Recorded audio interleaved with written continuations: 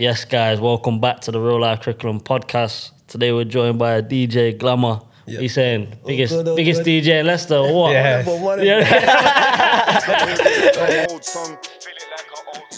Can't rest, won't rest, believing in the process. Every day's a progress, slow steps, I need my own. And I've been going for a minute still, so yeah, man. Yeah, man. But now it's nice to be here, man. Thanks for having me down. Nah, I appreciate it. First DJ on the show, man. Innit? I'll throw it in there as well. My godfather as well, innit? Yeah, Glam, so had to get him on. But nah, man, so where did your DJing journey start, innit? So what was it like for you? How'd you even get into it? I'll have to credit my dad. Obviously, he's been a big reggae DJ in Leicester for about the past 50 years, since the 70s. So I was kind of born into it. All the records and speakers and equipment around the house. So it's always been around me, really. So it's nothing I really expected to have a career in, but it's just always been there and around me. So yeah, I think that's where it kind of started for me, really. How old were you when you first started then?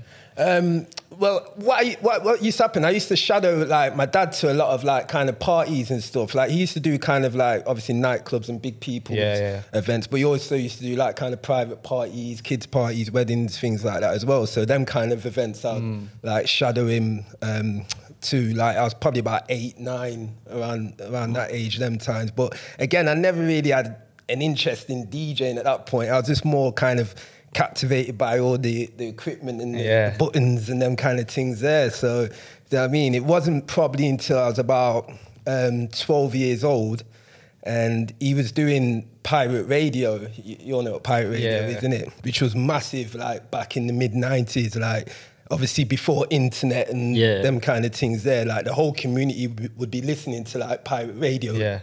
It was a massive thing. And I used to go, I think must have been summer holidays, and I used to like go to his show that he was doing like throughout the summer holidays, like every afternoon and that. And so I would just be there kind of, obviously I was aware of how to like play tunes and play the jingles and do all the buttons and whatnot. So he used to like just talking on the mic and then I would just be there, you know what I mean, doing all that kind of thing. And then one day, he said he had to nip out somewhere. So he said, oh, can I just kind of carry on and play the music until he comes back? So I was like, all right, cool. Obviously, I know what I'm doing and that. And then we had a phone in the studio as well, so people be ringing up for like requests and shout outs and them kind of things there. So I'm just writing them down because I didn't want to jump on no mic. I mean, I'm a bit like, obviously shy at that age. I was probably about 11 going on 12, around that age there. So I'm just kind of writing down the requests and, you know what I mean, waiting for him to come back, thinking, he'll be back in about 20, 30 minutes. So like time's ticking away now, 30, 40 minutes. Turn up and then people are like ringing up, like saying, yo, where's my shout out, this, that and the other. And me being like a young kid, I just felt a bit pressured to like go on the mic and just say the shout out sort of thing. So obviously I've gone on the mic now, and then back then it was kind of a big thing for a little kid to be there presenting a show on the radio sort of thing. And the show kind of just took off. There was just like a mad hype around, you know what I mean? Obviously me being on the radio, I didn't have no name on it, you know what I mean? I've just gone, I think I've just said my government name. just come out of nowhere, a kid talking on the radio, doing a radio show sort of thing. And it was just a big thing for the radio station at the time, so they kind of made a big thing out of it. You get like loads of press and that. Yeah, well, not press, because obviously it's not legal, the radio station, that, but there's just like, a lot of attention, a lot of talk about, obviously, I mean, a kid doing a show on the radio sort of thing. And then obviously the station manager must have offered me like my own show on a Saturday morning, and they'd done like a big competition to like give me a name, a DJ name sort of thing as well. So obviously my dad's DJ name's Fishhead, so there was loads of variations of fish names coming in, like Young Snapper and all that. So obviously I'm not feeling none of these names, but then I'd seen someone like call him with the name Glamour Kid. So at the time I thought, I can work with that one. Yeah, Glamour Kid, I'll go with Glamour Kid. And then, so I was just, that's kind of where my DJing journey started, like just doing pirate radio Saturday mornings. I was playing kind of like hip hop, dancehall, that kind of vibe sort of thing. And I didn't obviously really take it serious at that point. I was doing like a lot of like DJing at like a lot of friends' parties, and obviously there was loads of youth clubs back then. Do you know what I mean? So I'd be going to different youth clubs and playing then. But it's just like a hobby to me. I just enjoyed it. I enjoyed doing radio. Just enjoyed playing music. Enjoyed making people dance. And yeah, that's the kind of where it all began for me, really. So when did you like look at it as sort of a career and like you could start making money off it and things like that? That weren't till much later because like I kind of went off DJing a bit when I got to the age of about 16, and then obviously I got introduced to nightlife and started going raving and this, that and the other, and I wasn't really DJing at all, do you know what I mean? And then it weren't until, obviously I went away for a bit as well, you know what I mean, just on the roads, getting involved, you know what I mean, all this, that and the other. So it weren't until like I came back out, I must have been probably about 21, 22. And then, just obviously started just getting back into doing the things that I love, innit? Yeah, I mean, I didn't want to obviously be getting involved in what I was involved in before. And then I just got like a few opportunities from people, because obviously a lot of people remember me from younger DJing and stuff. And they was like, yeah, can you come DJ at my party, this, that and the other? And then must have had another person that knew me from back in the day. Can I DJ? I got a club, can you come set like down there sort of thing? So at that point, I'm just taking it as a hobby, innit? I'm not really taking it serious or nothing. And then, just started like just doing a few little like, bookings every now and again.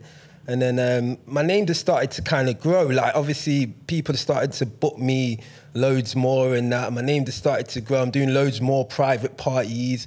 I'm nowhere near, like, nightclubs, really, at this point. So this is, like, around about 2005, going on towards 2006. And then a lot of people, like... Because you got to remember, the landscape was a bit different back then. Like... urban music was like not played in like none of the mainstream clubs. Like if you went to like town or whatever on a Saturday night, you wouldn't hear no hip hop, reggae. None of that, no. None of that. What was the sort of music playing then in the clubs? Mainstream. It was all dancey. Radio.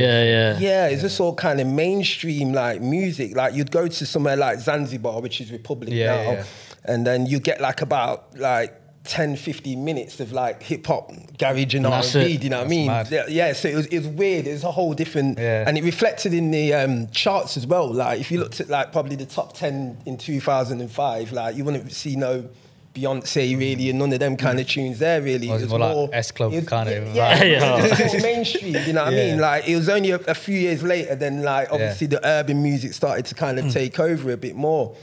So, so like, obviously I'm just doing like the kind of like a lot of private parties and stuff like that. A lot of house parties as well, because this is before the kind of like the noise kind of laws that they kind of have now. Like people were having house parties until like 3, 4, 5 in the morning. There was no issues, like big speakers in yards and that. There was no issues. Yeah, all that kind of changed like sort of like 2008, 9 sort of thing, if you know what I mean.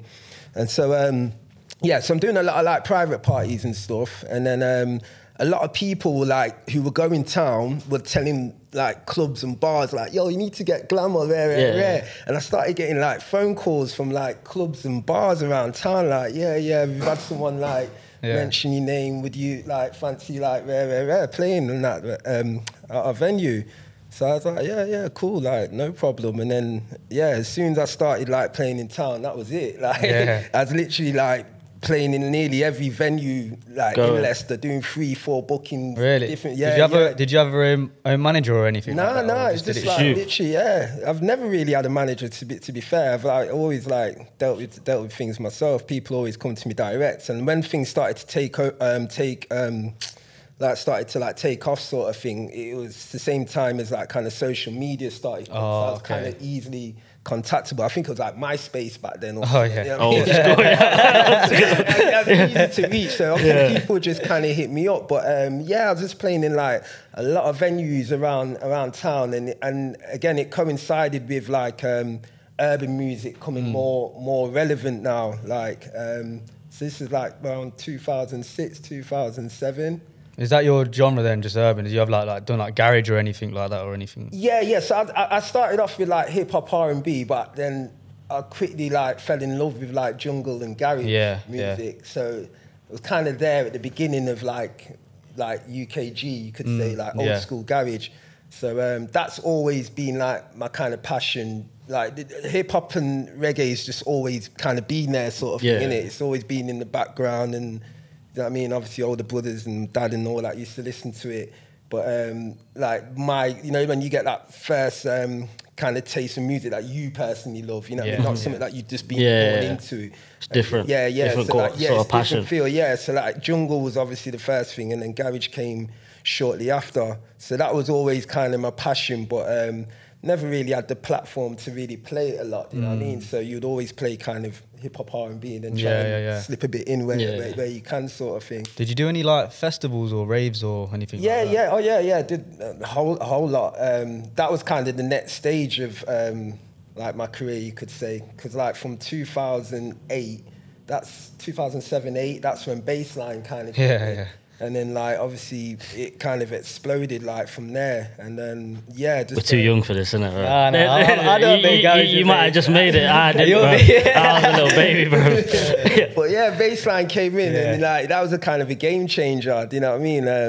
Or like Burger Boy and all that. Yeah, all that kind of stuff. It was fortunate because I was around a few friends from Leicester who started promoting themselves and putting on Bassline raves. So I was fortunate to obviously be around them, and they kind of made me resident on a lot of events that they were doing, and they was booking all the big names like Jamie Duggan, T2, Burger Boy. And that did quite a bit for like my profile as well, because I was known locally, but obviously I wasn't really known much outside Leicester before that point. So getting on them big events with all them lot, and even the likes of like Skepta and all them lot at the beginning of their career and stuff like that. So like, that was... what was that feeling like though? Like being on shows where you got big names like that as well? Skepta wasn't really a big name at that point. That's what I mean. Like, true, he wasn't really... He was kind of like... I mean, he was just coming up as well. He was just like on the way up. I think Skepta kind of exploded like the early 2010s. You know what I mean? When he went kind of mainstream. So it was just kind of normal seeing Skepta and that. They would be like coming down Leicester literally every other week. You know? Really? What I mean? Yeah. There was what's the venue called? Blueprint. It's called. It's gone now, isn't it? It's gone now. But before that, it was called Liquid and Creation. You know what I mean? And there's that's other where they'd promoters come, really. that I know that was doing regular events there, and them guys would just be coming down every weekend. Like there was normal those promoters, so it was just kind of this normal kind of seeing them guys. You would have never thought at that point that they were going to go on and do what they was doing, but. The Bassline days, it was mad because it felt like forever, but Bassline was only around for like a year or two. Do you know what I mean? But again, like, you know what I mean, with one of my best friends, DJ Total, he was doing a lot in the Bassline scene. So we'd be traveling all over the place, doing 3-4 different cities every Saturday night, literally. So it was good times. And then UK Funky came in around 2009. So that was more me, like UK Funky. Like I love UK Funky. And is UK from like Miss Dynamite? Is that kind of, or is that not really? Miss Dynamite's more kind of old school garage. Okay. And then what's Funky then? I know UK Funky's more like Migraine Skank. Oh, okay, I just about made that one. Party Hard, the name. Yes. All that kind of stuff. So like, that kind of blew up as well. And that took me a lot of places. I was DJing in Wales and all sorts of places, doing a lot of stuff in London, Swindon, just places I'd never been for, places that I didn't even really think would know about that kind of music. But you been overseas doing anything cool? Done a bit in Marbella, Ayia Napa. I'm trying to think. I think they're the only two places. Yeah, so twice in Ayia Napa. That's one of my biggest regrets, though, to be fair. Like, not doing more... outside the UK. That's definitely one of them. Because I've had a few offers and... Do you know what I mean? What was the reason that you said like no to them then? Because I was doing so much over here. Okay. I was literally like, you know what I mean? On a weekend, I'd be doing probably up to 8-9 bookings, like just in and around Leicester. So, you know what I mean? I regret not even doing more around the UK. What you're going to understand is as well that Leicester was like firing at that point. It's hard to kind of believe. Like, trust me, like back then Leicester like was hot and there was a lot going on. To be fair, because I'm a plumber by trade, and when I was on site, the lad who I used to work with, he used to tell me he was going raves and that into Leicester. He's Tamworth based, isn't it? They all just come down. I'm telling you, like, and with the location of Leicester being in the middle of the country as well, like perfect for everyone, isn't it? Yeah, and there was like no kind of like gang beef, so like people felt cool coming to Leicester. Like it's like I'm telling you, like on a Saturday night, it would be absolutely like packed in the city centre. Like, you know what I mean? Like clubs full. Like it's hard to believe like what it's like now. So that is one of the reasons, because I felt like other than London and nowhere was really bigger than here. There's nowhere much bigger than where we was. So yeah, that's kind of why I probably stayed like here more than I should have done, to be fair. What would you say is like the best place that you've DJed? Venue, city, whatever? It's hard to say, man, because all events are kind of different. I was fortunate to get a set at Glastonbury, like not on the main stage. Yeah, that's sick. Still though, massive. That is name-wise. Yeah, that's probably one of the biggest. There's an area in Glastonbury called Shangri-La, where it's like the 24-hour part. So you got all the big main stages that you see on TV. Then you've got like Shangri-La's like the 24-hour bit, where a lot of the big promotions like Creamfields and all the kind of big names, they've got big tents there. And I managed to get a set at a London promoter was doing something down there. So it was only like 300-400 people, but still the experience of going. Yeah, I bet that would have been sick though, man. Yeah, just going to the event. Like if you can ever get down there, you need to go down there. Like it's just something else. Because that was the first festival I've been to as well. Yeah, so I was. Did you camp? Did you camp out? Nah, I went there for one day. Like, I regretted it because like if I knew what it was, I would have stayed there for like the whole weekend. But yeah, I don't know, because I'd only done carnivals at that point, so I just thought it was going to be like a big carnival. Yeah. And when I got there, and I'm like, you kind of walk through about 8 fields, just like of car parks, just to get to like the main kind of entrance. And it's like kind of in a valley sort of thing, and you can kind of look down and see the whole event, and it's like 250,000 people there. It's like mad. Yeah, it's mad. So I wish I stayed, but I had a booking back in Leicester. So you got to fly back still, not messing about. One of my biggest regrets. I should have just stayed, but it's hard enough to get a ticket to go back now. Yeah. You see on that though, yeah, you know, like you say you had to go back Leicester, you say like some nights you got like 8 bookings and that. Did that ever get like too much? Not 8 bookings in one night. No, but like over a weekend. But would that ever get like too much for you, or is that just normal? No, because a lot of them are hour sets, innit? Okay. So like you're just going into one venue, come back. A lot of the venues, a lot of the events are done at 6 o'clock. Do you know what I mean? So you just kind of work out what your night's going to be in a sense. Yeah. So, and with it all being in Leicester, that's what I mean. Like if I take one booking in London, I'm probably losing out in a sense. Yeah. So that's one of the reasons probably as well why I kind of just easy to get everywhere. Yeah, it's just easier. And a lot of the clubs are close and stuff like that. Yeah. Did you have any of your boys come with you to all the sets and that? Oh yeah. They'll be all like, Always. all the time. Like there'll always be someone that was willing to like drive. I mean, because certain times I even want to drive. You know what I mean? But there'll always be someone willing to come along and take me or whatever, just come along. So yeah, it felt like a lot more people was on it as well, because it was like social media wasn't fully established at the times, smartphones and all these kind of things. Society was a lot different like now, so people was more willing to go out. Even like little things like, say like getting alcohol, like probably up until about 2005-06, like after midnight, you couldn't really get alcohol nowhere. Do you know what I mean? You had to go to a nightclub. You know what I mean? You didn't really have all these shops and all that open. Do you know what I mean? So little things like that. Do you know what I mean? So people would want to come out. Do you know what I mean? A lot more than probably they do now. So So there's no problem finding someone who wants to come out with you. What about your own? Sorry, bro. You go. Nah. I was gonna say there's probably loads of good memories you got, but if you had to like pick a favorite, could you? If like pinpoint like a favorite moment during your career?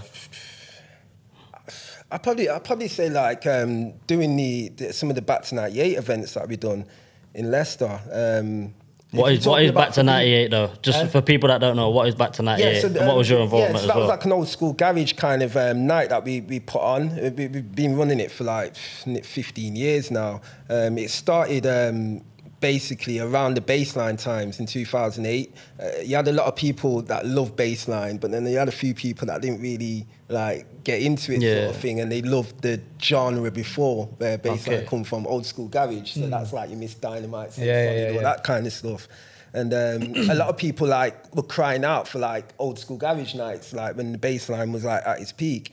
And I was never a promoter at that point, and I never really had any interest in really promoting or putting on events or anything like that. So I was a bit unconfident about like putting on, thinking then I'm going to turn up sort of thing, you know what I mean? Because obviously I play at a lot of events, and I play at a lot of events that are not busy as well. So I know it's not just easy like to put on events. But I kind of put it off for a while, like I weren't really sure about, you know what I mean, if I want to put a garage night on. And then I met one of my business partners, LEB, randomly. We just met at a party one time, and he was like on the same vibe, like I want to put on an old school garage night. He had a lot of contacts in the scene. He knew a lot of the old DJs and the MCs like from down London and that. And obviously I knew a lot of people in Leicester that wanted to go out and hear like music. So like we kind of banged heads together and said, yeah, cool, let's just put on the night. But still, I wasn't really confident about it. So I said, like, my birthday's coming up soon. And at least I know a few people coming, sort of thing. So like, so we did it around my birthday, and you know, like, it was just DJ Glamour's birthday bash. And then the theme was Back to 98. So it wasn't like we kind of created it as like a Back to 98 night. It was just like DJ Glamour's birthday bash. And the theme was kind of Back to 98. So it was going to be all that kind of music sort of thing. And then the night just exploded. Like, popping, like tickets sold out. I had to go and print more tickets. It was just like crazy. Like I couldn't believe how mad the night was. It was at a club called Punana. It's no longer there now, near the Holiday Inn. You know, by the big roundabout, St. Nicholas Circle. So like, it's just a mad night. Like the club held about 700 people, completely rammed. 200 people outside couldn't get in, and it was just like a mental night. We had Jason K playing down there. God rest his soul. He's passed away last year. Then we had MC Sparks, who also passed away a few years back. And just like a few of the local kind of DJs and stuff, and it was just a mad night. And then obviously off the back of that, just carry on putting them nights on. Bigger and better. Then we got like down obviously some of the more names from down London, like your MC Creeds and your DTs, and literally everyone from that garage scene at some point or the other came to Back to 98. It's been in Back to 98 over the last 15 years, from your EZs and all these kind of different people. So it's been good, and it's I mean, Leicester has got a good connection with old school garage, you know what I mean? A lot of Leicester people used to like travel London and listen to old school garage. So, you know what I mean? Anytime you put on a night like that, you know what I mean? It has fun memories for a lot of people. So, yeah, man. You ever had any like challenges whilst DJing or anything like? Challenges in terms of? Just like any setbacks, I'd say, through DJing. No, not really. I've always treated DJ like a hobby, so it's just always something I just try and enjoy. I don't really put much pressure on myself. I've never really tried to like chase any targets or, you know, nothing like that. Like, regardless if I'm earning money off it or, you know what I mean, if people think I'm good at it or not, I'm always just gonna like want to just mix, play tunes and, you know what I mean, like just make people dance, that sort of thing. So I don't think I can't really say, I've probably been fortunate, you know what I mean? But I can't really say.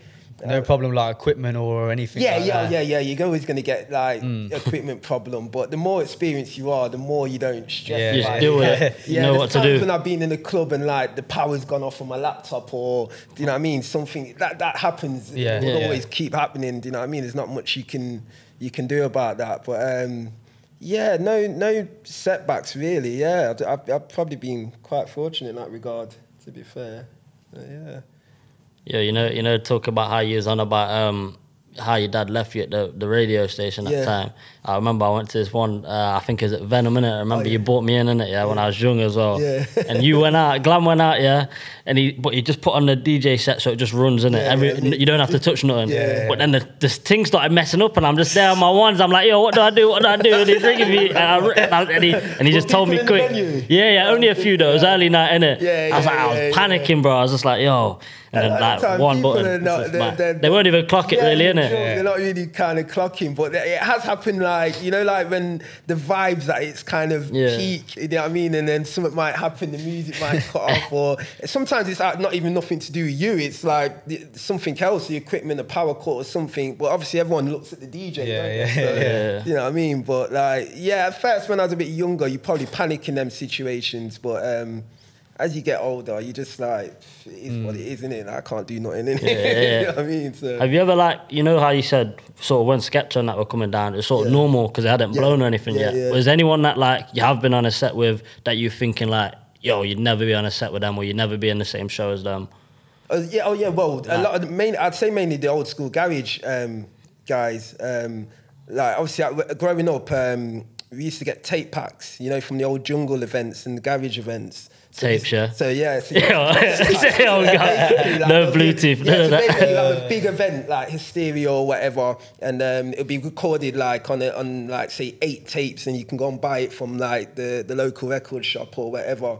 And like we used to listen to these tapes obviously as like 13, 14-year-olds. And the garage ones as well a bit later. And like it's mad because I would have never even thought I would even meet those guys when I was listening to it at school at the time. You know what I mean? Never mind. You know what I mean? Like playing alongside them. You know what I mean? Like, you know what I mean? These guys even ringing man's phones and all that. Like, you know what I mean? You would have never like thought that. So for me, I hold that kind of like high. You know what I mean? Like I've been on shows with like a lot of the American acts when they come down, like your DMX's, all sorts of different. Like Kanye, you've had all these. You know what I mean? Before they went massive, a lot of these guys have come down, and I've been involved in like, you know what I mean, doing like support, like kind of slots, like before they perform and that at like Republic and various places.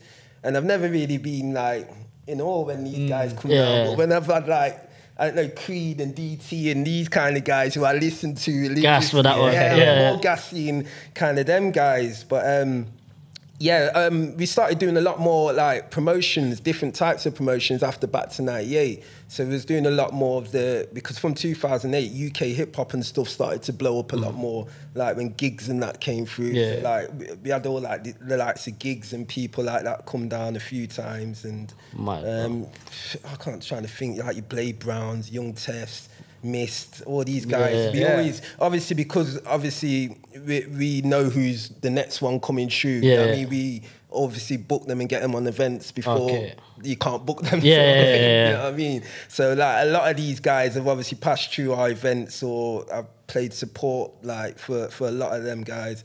Mine's gone blank, I can't even think half of them. But yeah, most of these UK guys that have come up, the Stormzy's, all of them really. So yeah, no, it's been good. But again, I've never really, I just see it as like, do you know what I mean? See them as kind of like normal guys, like, and even like the garage guys now, like obviously I've worked with them so much, like, you know what I mean? They're friends, you just see them as like kind of normal guys. But it's just, this is what it is sort of thing, innit? Yeah. It's just...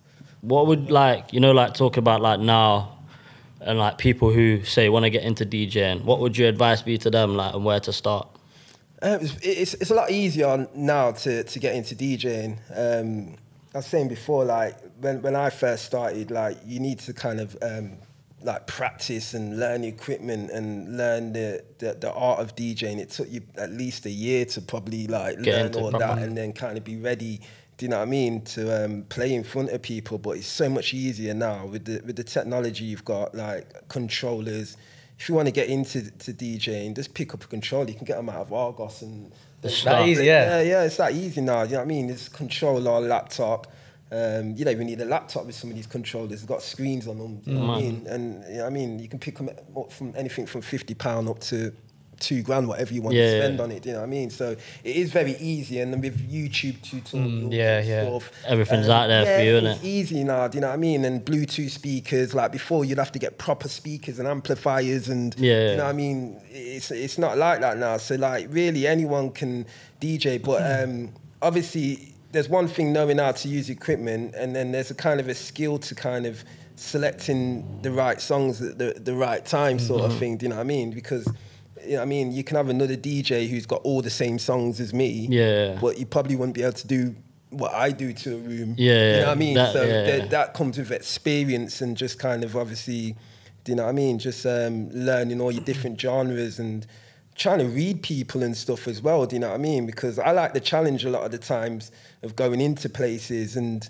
you know what I mean? Sometimes I get some weird looks from people thinking, oh, what are you going to do? Kind of thing, like, you know what I mean? And then I start busting off a Motown set and then like, that's, you know, they're all on their feet. You know what I mean? So I love that kind of challenge because I'm a multi-genre DJ, even though my passion's like old school garage and jungle and obviously hip hop and urban music, do you know what I mean? I love to make people dance. So even if it's like cheesy music, if that's what that room requires, I don't mind playing that. You know what I mean? Do you know what I mean? It's about making people dance. Like that's one message I kind of got from my dad growing up. You know what I mean? Because he was proper like that. You know what I mean? He could walk into literally any kind of club and he could get them read the room and then get them going. That's something that I probably learned off him. But if you are trying to get into DJing, it is relatively quite simple. But like you say, a lot of your skills have just come from experience and just kind of. I used to study a lot of DJs that were on my station, my pirate radio station as well.